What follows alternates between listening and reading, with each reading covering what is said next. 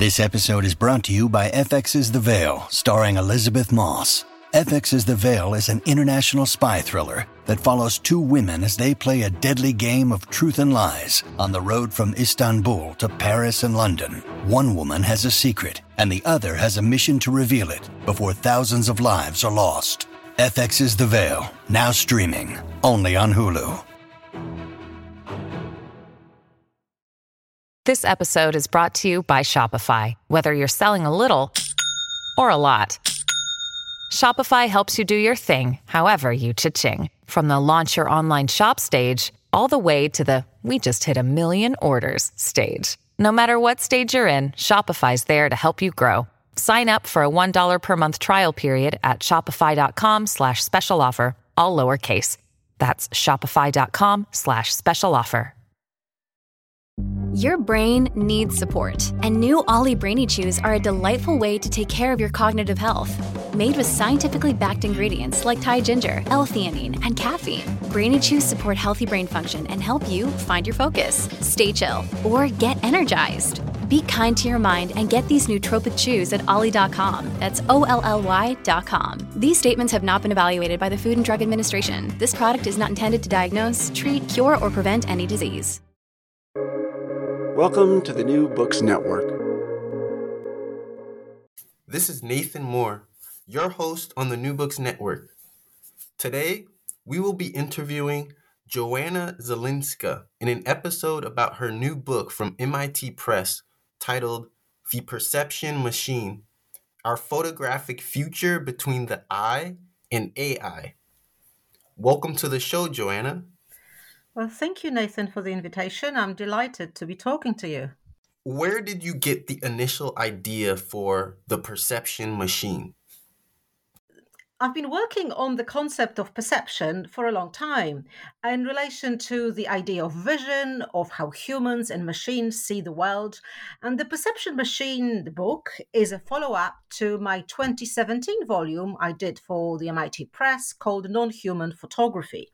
And in that earlier book, I explored how our vision today is organized by machines big and small, and how we all live photographically, but also how photographs are increasingly being produced by machines. And in that sense, the idea of non-human photography was exploring imaging, which was being done not of humans, not by humans, and not for humans, encompassing things such as, cameras and on satellites high in the sky, but also QR codes, geological imprinting, and other forms of imaging that either bypasses humans or involves them as one kind of multiple agents. So with Perception Machine, I tried to follow up with some of the intimations from that earlier study, but to focus on what's happening around the concept of machine vision and how, on the one hand, machines are being trained to see like humans, but on the other hand, we humans are constantly being positioned to act like machines. We are seeing and producing more and more images. We are being shaped by images from, receiving hundreds and thousands of images on our social media, through seeing advertising, publicity on round, revolving and colorful screens in urban spaces, airports, through to being exposed to the databases of machine learning, which are kind of an underbelly of the contemporary knowledge base, contemporary epistemology. So I was interested in that dual relationship between vision and humans, and the role of machines in the constitution of both us and our knowledge about the world, and that knowledge coming to us with and through images. In the age of social media and user-generated content, would you say that we are all artists now? That's a very interesting way of putting it. And in some sense, yes, and we could play here with Gramsci's idea that we are all intellectuals now. But at the same time, we might be all both artists and intellectuals, but not everyone is interpolated to play that role in society. So even though there are people who are, remunerated, who are paid for being artists, through having gallery representation, through having a certain access to different forms of technology and different forms of recognition through the gallery circuits, through exhibitions, through sales. That creative impulse is, of course, available to everyone. You can say that with technology, with cameras now being available at everyone's reach to produce both still and moving images, we can all exercise that creative dimension, creative drive, if you like, much more easily, much more freely.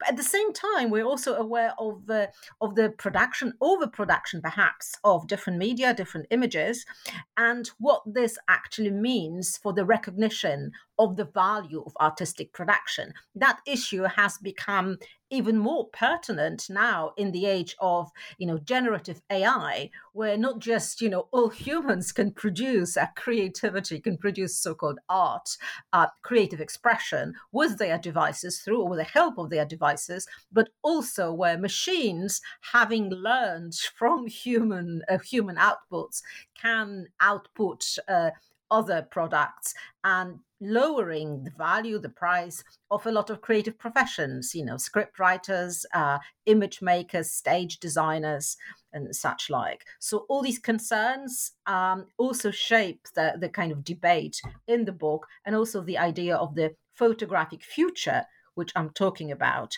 and which is the book's subtitle. How do we decide if a piece of media art or a YouTube clip is any good? So that's a question, a provocation, which I use in my teaching, and I think I mention it in the book as well. And I relate it as well to a book by Alexandra Juhas, published by the MIT Press, and titled "Learning from YouTube."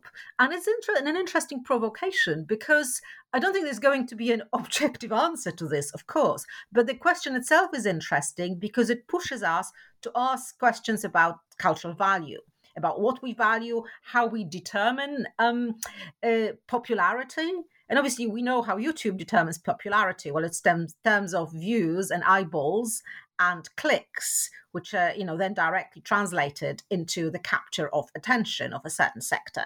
So what other criteria can we use as educators, as artists, as journalists, as professionals in other fields?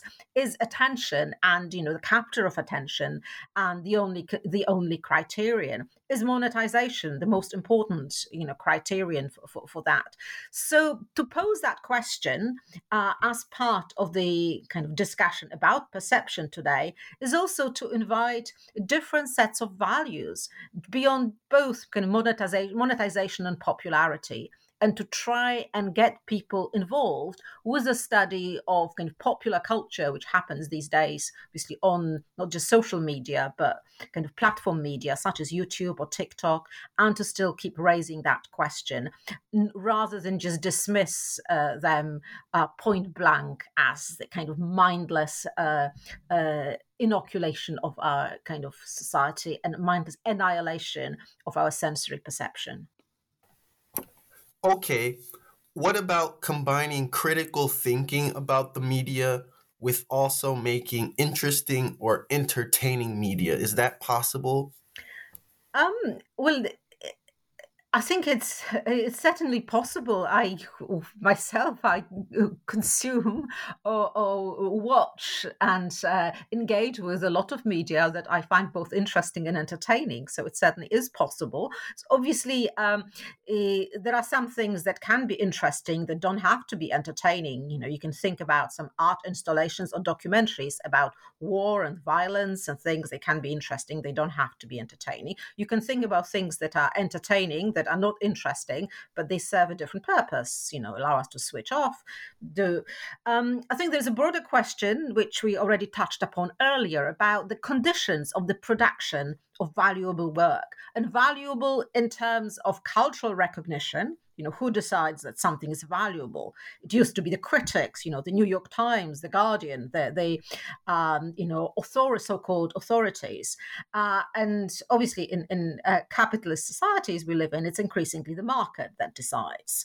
And even though the critics still serve a certain role, they often work together with the vagaries of the market and the idea of the sales. So, and you can't just say, well, it's the people who decide, because obviously people's tastes are shaped by the kind of marketing kind of industry, the PR, the things that the produce that gets promoted. What's changed now with the kind of algorithmic culture we live in is that our tastes, the idea of something becoming interesting or going viral, which is an extreme case of this interestingness, is that it's increasingly algorithmic. So our tastes are produced algorithmically through, from focus groups, which are a way of averaging taste to then produce, films that are supposedly going to land well with an audience, through to, be Netflix or Disney or other platforms tracking our preferences and giving us more of what we like, or analyzing connections between our tastes and producing that kind of culture in relation to our own kind of feedback loop of taste, attention, perception. What about the term perception machine? Where did the term perception machine come from? Mm-hmm. The perception machine is a coinage of a few ideas and terms. So, on the one hand, the title of the book is a transposition of a well-known book by a French philosopher, Paul Virilio, called The Vision Machine.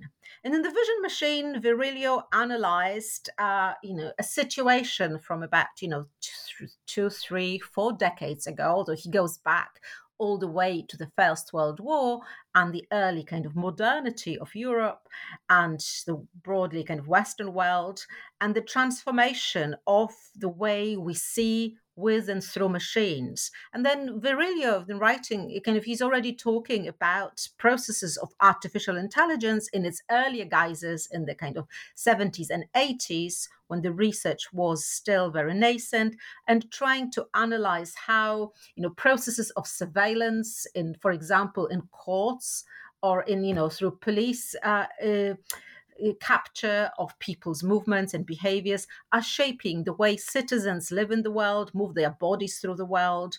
And Virilio, the philosopher of technology, was very concerned about these transformations, realizing that we were losing something, our own freedom, our sense of bodily independence, and through that encroaching power of machines. So my title takes Virilio's The Vision Machine and takes it into the age of kind of machine and computer vision. But there is also, in the subtitle, Our Photographic Future Between the Eye and AI, there is an echo of another philosopher of technology, Willem Flusser, who was talking about the future of different media. And he wrote this book called Does Writing Have a Future? And Virilio, Flusser, who himself had written a lot of books, says, no, writing doesn't have a future. You can call it a philosophical joke and set an example of auto-irony. But at the same time, he was aware that our already writing in the 80s as well, that our society was moving more and more towards a more kind of image-based culture, moving away from linear text, from reading big books, which is something we're experiencing today. We can see how students read. We can see how academics read, more quickly. We read more increasingly like machines, looking for keywords, scanning texts. And our kind of epistemology, or in other words, our knowledge horizon and sense of being in the world and having a kind of knowledge capture of it, is increasingly produced by images, videos, kind of YouTube, again, advertising, Instagram, things like that. So the perception machine, Our Photographic Future, is a Flusser-Virilio mix. The title is a Flusser-Virilio mix, but it also introduces different senses of that concept of the perception machine. So you can say the perception machine is a metaphor. It's a certain proposition that we are now living in what I'm calling the perception machines. I'm calling our world, our modern world, in which processes of vision, computer vision, machine vision are so predominant. I'm calling that arrangement the perception machine. And I'm playing here with another group of philosophers, Gilles Deleuze and Félix Guattari, and their idea of machine, which they pushed in their writings beyond just machines understood literally, to also encapsulate social mechanisms. I was also engaging with the sense of the machine being a camera, and different cameras capturing our existence from different angles and in different configurations. I was also talking about the human visual apparatus and cognitive apparatus, the eye, the brain, often being understood through the history of neuroscience in machinic terms. And I was then also trying to kind of play this idea that the state, the nation state, these days becomes a camera, becomes an image capture device which produces citizens. So there is something ominous, something dangerous about the perception machine, but I'm also trying to look within that sense of enclosure that the perception machine has created for us. I'm trying to look for openings, for moments of freedom, for moments of creativity, for moments of opening, if you like. Can you provide an overview of the main concepts discussed in the perception machine and their relevance to our understanding of photography? Mm-hmm. So the main concepts would be, you could say that the book deals with how humans are produced by images while also themselves producing images. So I recognized, on the one hand, that we are constantly photographing and being photographed, but we're also feeding machines, databases of machine learning with our images. And that creates a kind of new horizon, a new set of arrangements, which I'm calling their perception machine. And I'm recognizing that something has changed for both, for humans in the way we see the world, but also that increasing processes of machine vision used in anything from self-driving cars, which may or may not happen yet. We're hearing about they're imminent, then others say, oh, no, they won't happen for a while, too many accidents. But they are used in lots of other devices, in logistics, in bigger warehouses. And where perception is also being reconfigured, and the machinic perception is a function of the operations of the modern, not just modern state, but also modern industry.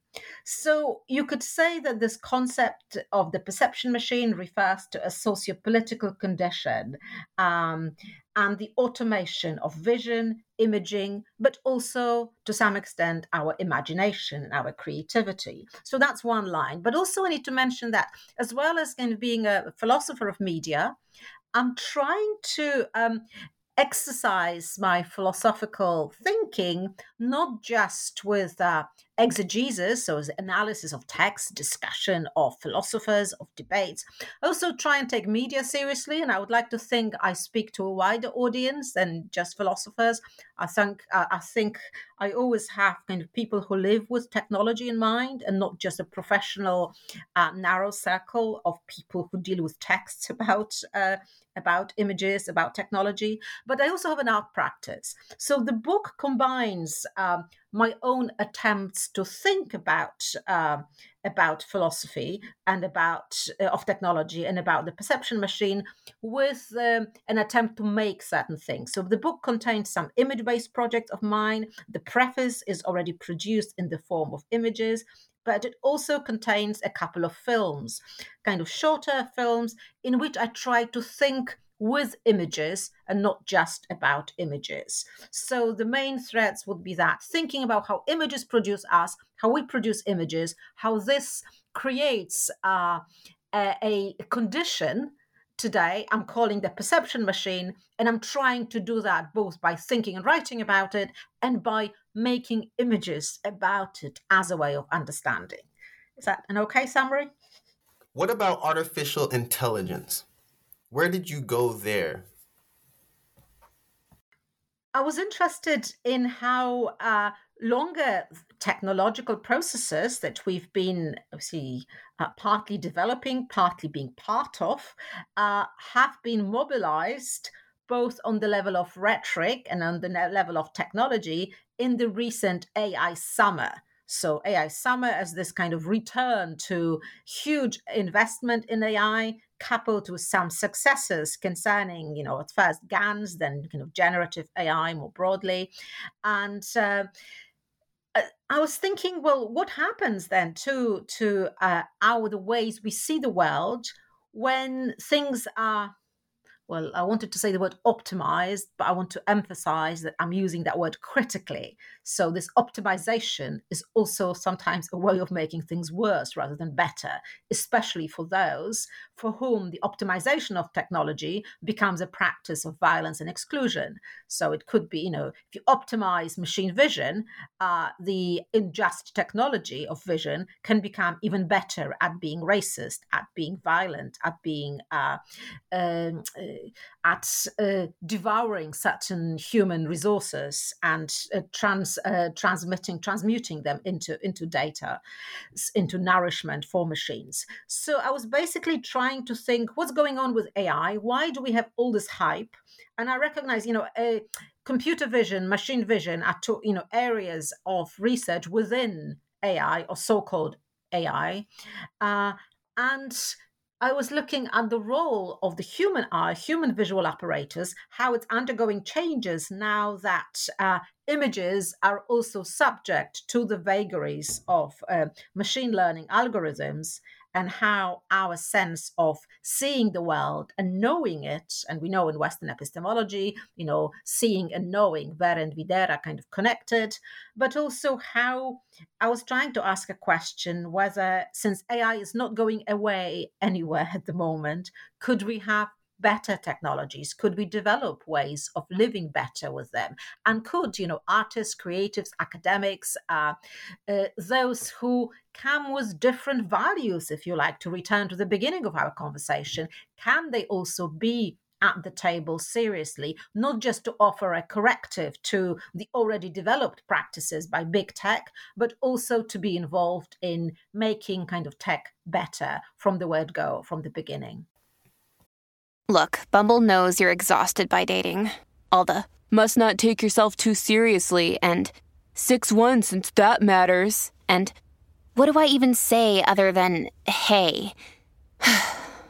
Well, that's why they're introducing an all-new Bumble with exciting features to make compatibility easier, starting the chat better, and dating safer.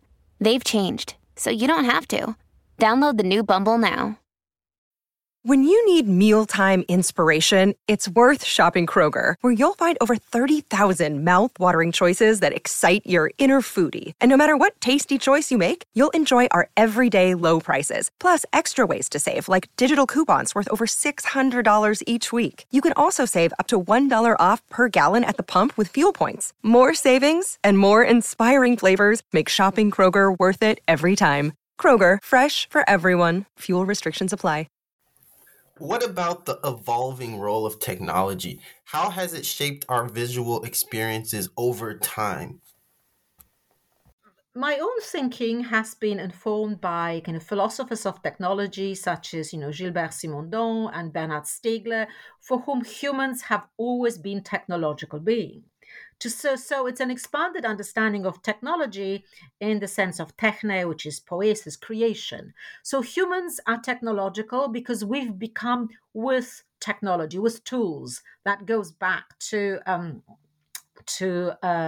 early humans who used stones or as first as tools, then as weapons, but then also perhaps as mirrors. When the stone gets polished, and the human, it's a kind of a paleontological legend that gets told by many researchers. I find it persuasive, so let me run with it. So a stone gets polished and a human sees themselves in that stone.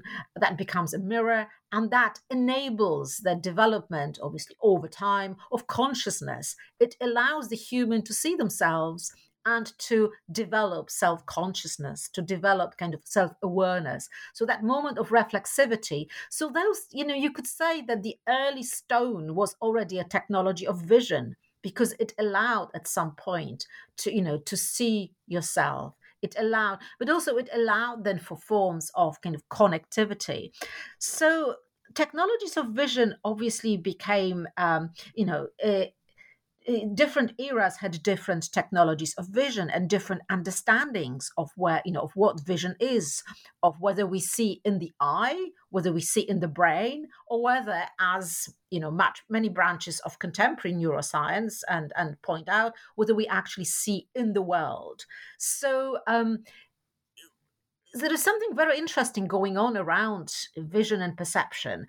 We understand quite a lot about processes occurring in our brain, but how seeing actually happens on an individual level, how that relationship between the human mind, human body, and the world out there is enacted in us seeing a certain object, it's quite difficult to grasp and to explain how the specific individual experience of me now seeing, and I'm sitting at a desk now in front of a laptop, of me seeing that laptop as something and me seeing a copy of my book next to it, emerges as an experience for me. Because that subjective experience is difficult to measure, it's difficult to compare with somebody else's subjective experience. So it might sound like I'm not talking about technology enough here, but we've got a lot of technologies that are involved in measuring some of these processes, be it on the level of MRI scans to see what happens in our brains, be it on the level of the analysis of kind of visual processes in humans.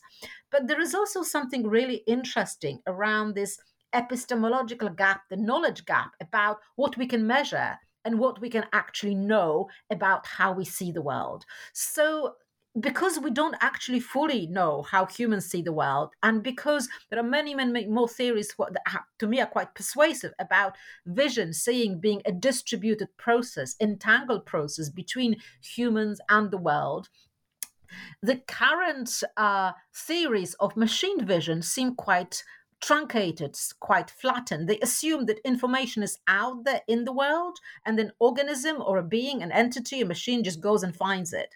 So machines are supposed to, machine vision is supposed to mimic human vision and then do it better. And yet at the same time, it's using a much narrower, much more truncated, flatter understanding of vision. So at the moment, I'm interested in those assumptions, but I'm also quite suspicious about where it's actually going, about the research in machine vision and where it could go. Are there key arguments about this topic from other authors who also write about human vision? Key arguments from, well, that would be, engaging, say, with the work of theorists, philosophers like Virilio, say, who is an important name in the book.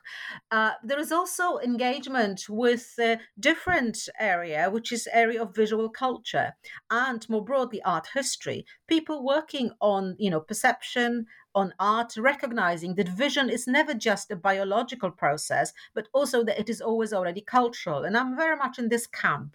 I don't go along fully with a scientific conviction that you can identify these base processes. I mean, you can do it schematically, but in terms of the actual linearity of processes, I find it very difficult to accept that there are prior processes that are just completely pre-cultural, that you can strip off our cultural embedding and get to the core of vision, which is acultural, pre-cultural. So I think people writing, in visual culture, in art history, in studies of the image, have done a lot of interesting work around, you can think of people like Nicholas Mirzow, Griselda Pollock, Stuart Hall in cultural studies, who've taught us, or John Berger, ways of seeing, recently remade as machine ways of seeing by colleagues writing for AI and Society, very interesting special issue of the journal. So when people are talking about those ways of understanding and ways of seeing, they are also kind of bringing in cultural perspectives into that. And then last but not least, there is, and I haven't mentioned that yet, but it's kind of always in the air. So even though I seem to be engaged. I am engaging with a lot of kind of male philosophers and a certain tradition of male kind of media philosophy, philosophy of technology. I also bring in feminist sensibilities to my way of understanding how we see, how we perceive, and how knowledge is constituted. So there is a trajectory of kind of feminist writers and thinkers, from Donna Haraway through to Tina Kampt and other people writing about images and writing about technology to allow us to also see differently and to ask different questions. And what about the ethical considerations related to AI and photography? Do you mention it? Um, Ethical concerns have always been dear to my heart. Um, and I've been interested in this idea of ethics as a kind of non normative framework for understanding our relationship with the other being human or non human, and then something that can allow us and lead us towards a kind of better politics. Now, so I do address ethics throughout the book, and you could say that the whole reason for writing the book are my ethical concerns about how to live better in the world and how we can develop frameworks for living better, about who decides what this better is, whose decisions these are. At the same time, since we are talking about ethics in relation to vision and I must say I'm quite suspicious about the current efforts to develop AI ethics. Every man and their dog jumps on the bandwagon of ethics, which very often to me sounds like a cynical attempt to get big, corporations off the hook. They can have an ethicist and they say, oh, yes, we've considered ethical issues. So I think ethics is not something that can be added post factum, that can only arrive as a reparation to a technology or system that is already terrible and really harmful to people. It should be something like a horizon and a framework for conducting any kind of work, any kind of thinking about ourselves in the world. I did this little book a few years ago called Minimal Ethics for the Anthropocene. A shout out to my colleagues at Open Humanities Press, which publishes books open access. It's a kind of non-profit collective. So I published this book with them about minimal ethics, and that set out the horizon, the philosophical horizon for my way of thinking about ethics, which was minimal in the sense that I didn't give people prescriptions on how to live, no decalogues, no nothing, but it was an attempt to present ethics as this foundational framework for living responsible and doing responsible research, doing responsible living, you could say. Do you have case studies that you point to? Yes, absolutely. There are a number of case studies in the book. One of them is, for example, is video gaming. One of the chapters is called How Not to Play Video Games. So when I wasn't a video game player, but I was fascinated as an image maker by the visuality of video games. So I got myself a console. That was a PlayStation 4 at the time. And I started playing, being completely rubbish at it. And what I was interested in, it was the bodily connection between me and the console and the whole kind of apparatus that allowed me to navigate on the screen and especially to take photographs in the game. And from there, I developed my own theory of how we move in spaces, virtual and real, and also what role our body plays in perception and in capturing images. Another case study involved me producing a film, taking a well-known film by Chris Marker, a French kind of avant-garde filmmaker who made a famous photo film called La Jetée, set in it was made in the 1960s, and it was set, in the aftermath of World War III, imaginary World War III. And I remade Marcus' film with some AI models, with a script written, co-written with AI, with film, the visuals remade with it. And I also offer in the book the film is available freely through the book, through links and QR codes. But I also offer a reflection on what it means to to produce culture, to produce films with AI, while also referring to a number of other artists, thinkers, including Ben Grosser, for example, who did a beautiful project called How Computers Watch Films. And we see, ironically, and yet also trying to reveal the limitations of this idea that computers do watch films the way we do. So there is that, trying to ask questions about computer vision. And there is also another case study, which is called Can You Photograph the Future? Might seem like a stupid question, but I'm trying to kind of work through current discussions in neuroscience and looking at how they understand the mind, the brain, and the body, and think about the role of images in their languages and trying to write a different story. And then a final case study I want to share with you. It's called A Feminist with a Drone. So trying to think about this kind of drone vision, which is a way of this decoupled vision and perception of the world from high in the sky. And I was intrigued by these immensely impressive and beautiful Instagram feeds and YouTube videos of images posted from high quality drones, like 4 hours of peaceful videos from beautiful parts of the world, completely depopulated, completely without humans, completely unreal. And I was thinking, well, what would it mean to do a counterpoint to this video? So I got myself a kind of toy drone, and I tried to do a slightly ironic project in the spirit of people like Donna Haraway or Rosie Braidotti, playing with that drone. It was all a disaster. The drone, I lost the drone, I lost the propellers, the drones lost the capacity to fly. And I tried to repurpose that constant loss in my attempt to make my own drone video. I tried to develop it ironically and playfully, but into a serious kind of methodology for what I called loser images for a planetary microvision. So again, offering a counterpoint to these very domineering images of great visions from the sky and of cosmos, of space, that are now coming to us from the likes of, Jeff Bezos and Elon Musk, with, Musk's fantasies of us all relocating to Mars.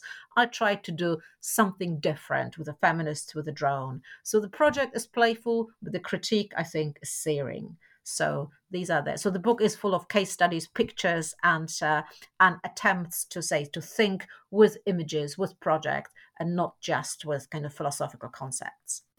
Do you engage with the concept of post-photography? Yes, I do. Absolutely. And the introduction already recognizes a lot of work by people, from Fred Richin through to Liz Wells and Kevin Robbins and Jean-Paul Coubertin, working on that concept, on post-photography, which is, production of images that resemble photography, but that might be made in other ways that doesn't involve it doesn't involve light, for example. Also, it might involve the photographer not actually taking the image themselves, but rather having other people make images for them. And these people might be just anonymous users on the internet. So I do engage with that concept, but I produce an alternative. An alternative concept I offer is an after photography. So I outline what I call a philosophy of after photography, because I'm less interested in the object. Is it photography or is it post photography? And I'm more interested in time, in a moment in time that we can call a moment of after photography. Now, after photography doesn't mean that we left photography behind. It just means that we are always in the aftermath of photography. So this idea of after photography is the moment when photography, as we traditionally knew it, the production of images, maybe in the darkroom, on photosensitive paper, is perhaps, if not entirely gone, then limited to museums and some very, few professionals or amateurs who are very keen to maintain those older technologies.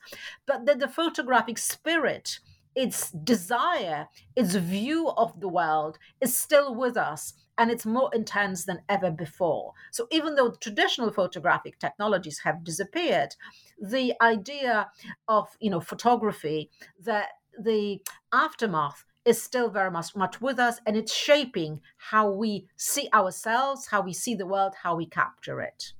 What about then privacy and surveillance when it comes to AI enhanced photography? Do you write about privacy and surveillance? I do, although not directly as such, but these issues have been documented by a number of theorists over decades, starting from many people using Foucault's important work on the kind of panopticon through to scholars such as David Lloyd and others. So there is a lot of work on privacy and surveillance. So these issues do underpin my concerns, and they are present in the very concept of the perception machine. But I'm kind of zooming in on specific cases, if you like, where that surveillance is and I'm doing it, for example, through the work of Sophia Noble, who had this very important book called Algorithms of Oppression, where she's talking about technologies of redlining, when that algorithmic surveillance is actually causing kind of racial, social, political injustice.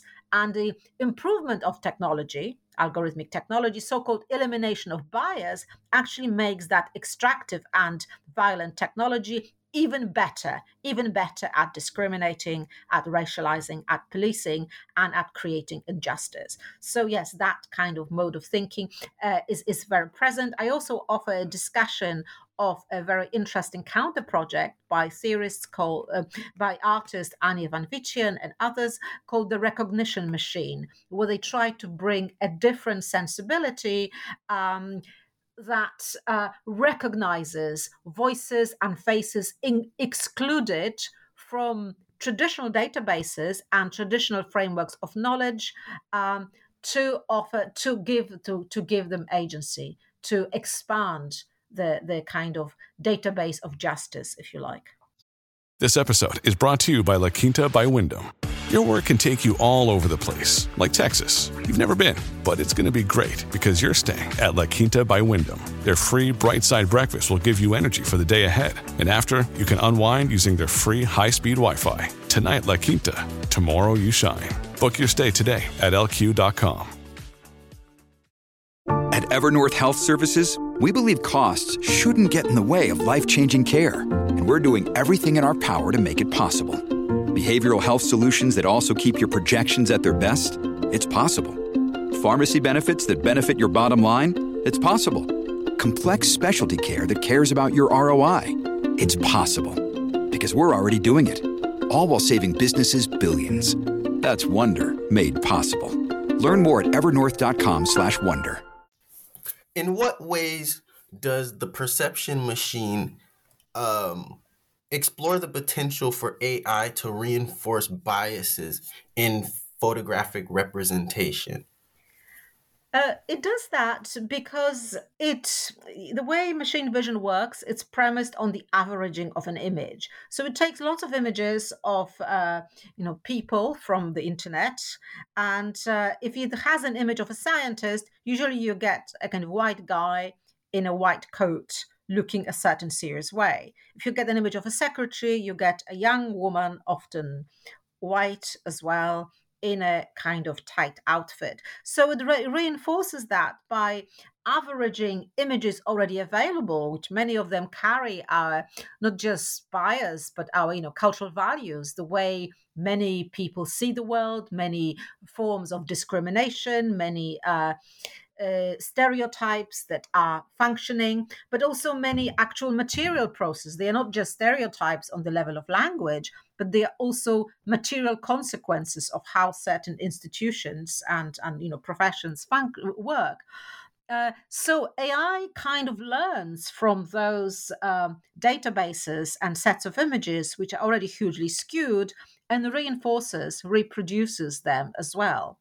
But also the very idea that, who you can use them. And very often we don't know how AI operates because its mode of operation is a black box. We also don't know which companies use these products.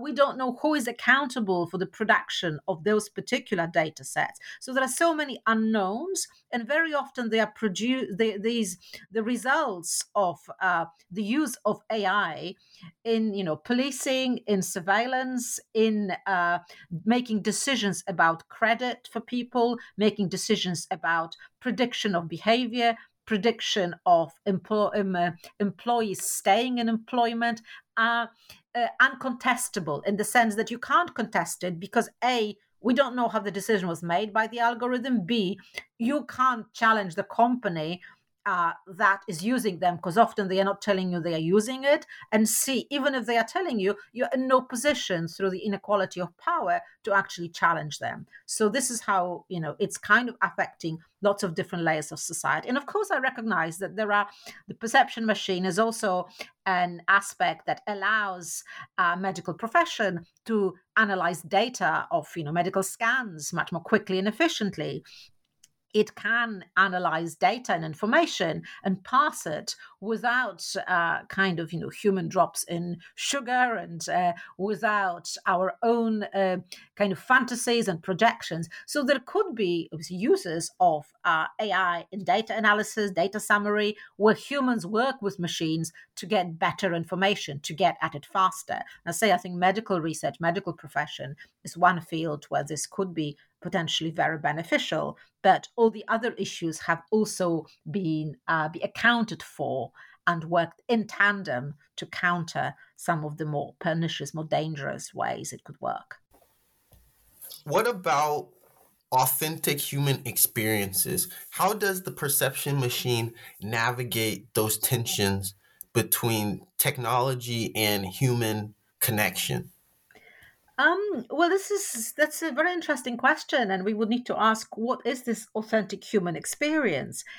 Do we have authentic human experiences without technology, for example? What happens if you are texting with your best friend or with your lover and you're using a technology? Is that an authentic experience? Umberto Eco said you can't say I love you to someone without it being already a quotation from films, from lots of different programs where we've seen it so many times. So that sense of authenticity for us in culture is also produced by media, by technology to some extent. It doesn't mean that we can't invest in these moments, and obviously we all do, I do, and that I give them a certain value and believe that I'm exercising that possibility of authenticity. But I also recognize that all our interactions are mediated. They're all technological. But what I'm interested in as a scholar, as well as a living and breathing human being with a network of other humans who matter a lot to me, trying to think about how we can use these technologies better, how we can be more accountable for the process of mediation in which we participate in the perception machine. Is aesthetics a point of interest for you in the perception machine? It is in the sense that, I have an art practice, as I mentioned. So producing works considered artifacts, as well as looking at other artists' work as a way of thinking through projects and thinking through a different kind of sensorium is kind of important. But aesthetics as, a domain of a kind of sensory experience and opening something up. So aesthetics as just, the generation of beautiful or visually attractive artifacts isn't important, but aesthetics as a way of opening up our experience to other senses, trying to get at issues in that expanded sensorium sense, where we mobilize not just our kind of rational faculties, but our power of seeing, of feeling, of sensing, and functioning in that expanded mode as scholars, as researchers, is something that is very important to me, absolutely. Can you discuss for us quickly the role of agency and authorship in the context of AI-generated photographic material? Mm-hmm. This is obviously a very topical question. Lots of people are talking about this today. And the role of, agency, as I've already mentioned, I'm kind of coming from a philosophical tradition where I acknowledge that human agency is always partly technological, that it's entangled. Excuse me. A few years ago, I wrote this little book, also with Open Humanities Press, called AI Art, where I tried to show that there is that artists have produced work with other beings, entities, machines for a long time. Artists have produced, artworks under the influence of drugs. You can think of, a lot of kind of impressionists, expressionists signing their works with how much they've ingested. They produced work in the state of mania, fever. They've produced work with kind of drawing machines, drawing robots. So there is a long tradition of artists using, even a kind of drawing. Things that, a camera obscura was an early drawing device that allowed people to copy things that appeared on the other side of the camera, of the chamber, and they were reflected on the wall. So that process of machinic enhancement, machinic creation, co-creation, if you like, has been with us a long time. Of course, now we're experiencing something different, because what's changed with AI-generated outputs is the intensity, the level, the fact that everyone can do it because the models are easily accessible, but also this whole kind of smoke and mirror effect around it, where there isn't enough reflection on the fact that it's human creations that are feeding the databases of machine learning, and a lot of these works are taken for free from the internet without remuneration or recognition, but also that it's not really explained how this happens, and the average user doesn't have enough understanding of kind of neural networks and processes of kind of the vector latent space, things like that, to know what happens as part of that magic. So I think this agency has always been co-constituted, but there is a lot of say smoke and mirror, a lot of hype now around how supposedly machines are being kind of fully agentic in the production of artifacts. And I think this is a misstatement. Counter arguments or critiques. Can you identify any of those critiques or counter arguments presented in the perception machine? Maybe because the book doesn't proceed through the kind of argument and counter argument as a mode of developing its mode of thinking. But there are critiques, definitely. And the critiques say, we've already discussed that, the political aspect, the socio-political aspect that is of concern to me, the question of who has the right to be called photographer. Are we all photographers? Are we all artists now? Which is a question you posed to me at the beginning of our conversation, and I definitely deal with that. But I also deal with some of the pronouncements and promises around kind of AI, what we get promised, what gets hidden under some of these promises. And I'm looking as well at the question of justice, which is obviously very important to me. And it's not AI as such, the technology as such, that is an issue, although, but it's much more the users to which it gets put and the ownership of those technologies today that is of concern to me. You mentioned a lot of philosophy. Can you discuss the emotional and psychological impact that AI altered images may have on individuals or society as a whole? I think it would be difficult to discuss how they can have an impact on society as a whole. because that would, probably depends on different groups, different people. However, the very important issue, which again you yourself raised earlier, is the question of privacy, and also the question of authenticity, and the question of, who we trust. So the question of trust probably becomes crucial around, what happens with images.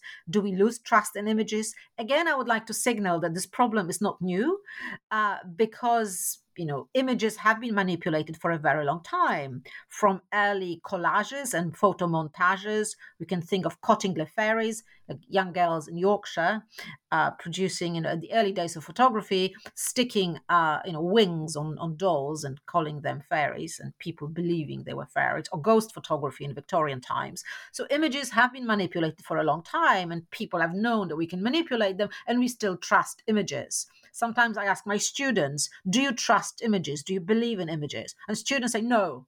And I'm thinking, well, do you really not? I mean, what about your passport photograph? Do you not believe it's you? Well, I do. When you see your friend's photograph, oh, yes, I do. When your mother sends you an image and say, oh, please buy me this in a supermarket, do you believe it? Oh, yes, I do. So I think we all function now in that space where we both believe and don't believe in images. And we've got other mechanisms which are not just purely based on, truth, falsehood criterion, other mechanisms, other systems of recognition to know whether the image is false or not. And I think the problem, there are now a lot of systems being developed to try to give watermarks to images, to verify them, to see, is it a deep fake? Is it a real image? And of course, deep fakes and, generation of images of conflict and, or reputation or porn that could be, unreal are of course an issue. But I think only technological solutions are not enough as part of that. And I think the biggest kind of psychological and emotional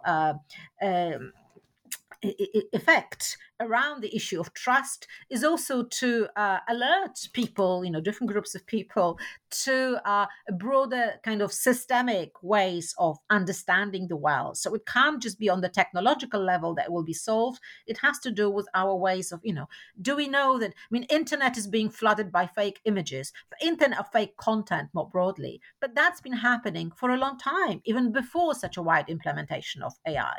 So we need some other extra technological devices, through education, learning, parenting, activist groups, open data organizations that can help us to kind of navigate that landscape.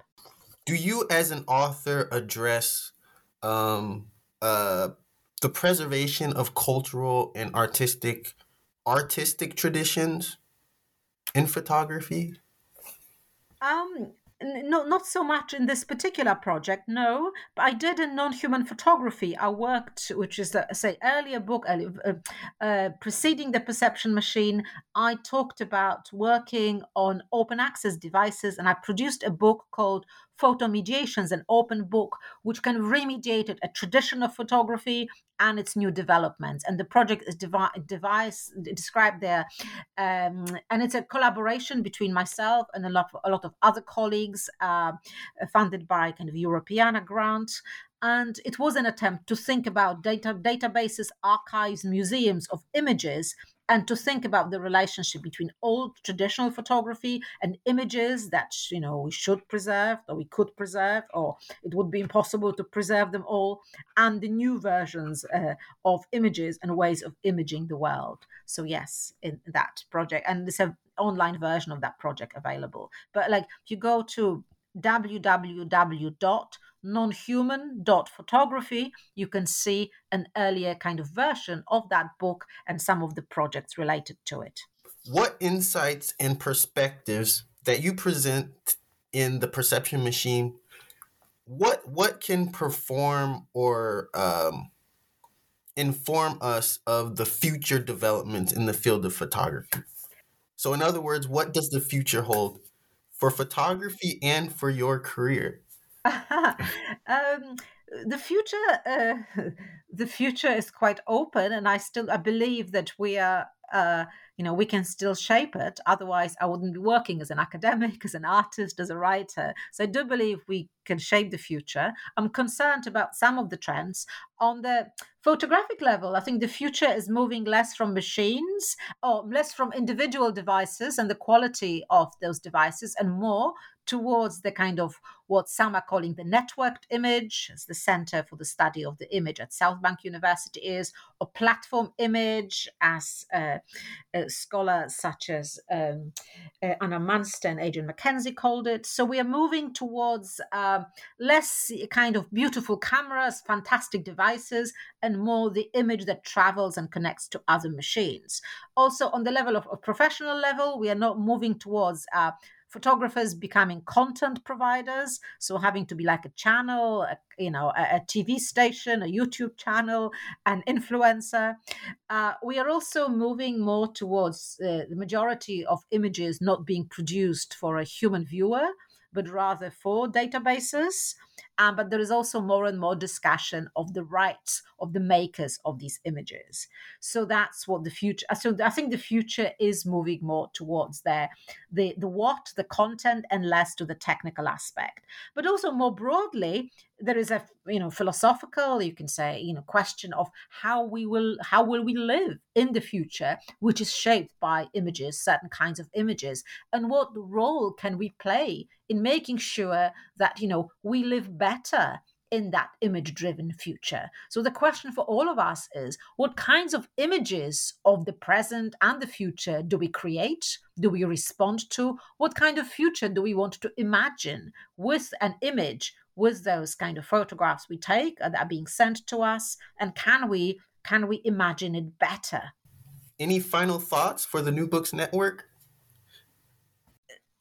I would think that it's important to reflect on our own pleasure in taking images. My own research, my own writing, and my own making comes from a fascination with the technology of image making. So I'm one of those scholars who both, offers a critique of the modern world we live in, but who is also fascinated by the technologies, by the techniques, by the devices. So kind of take pleasure in studying the world, look for openings within the perception machine, try and tweak it, adjust it to your own purposes, and also build better networks. Build networks that can be a force for good. Sorry if it sounds banal, but also creating some, what Willem Flusser, philosopher, called these kind of degrees of freedom that can allow us to find openings within that machine. You listened to an original podcast recording of the New Books Network and your host, Nathan Moore. Our audience can thank Joanna Zylinska for discussing her new release, The Perception Machine, Our Photographic Future Between the Eye and AI, out of MIT Press. Subscribe to get more episodes from the New Books Network. Thank you so much. And just wanted to say also the book is available open access. Thanks to MIT's Direct to Open, the book can be downloaded for free.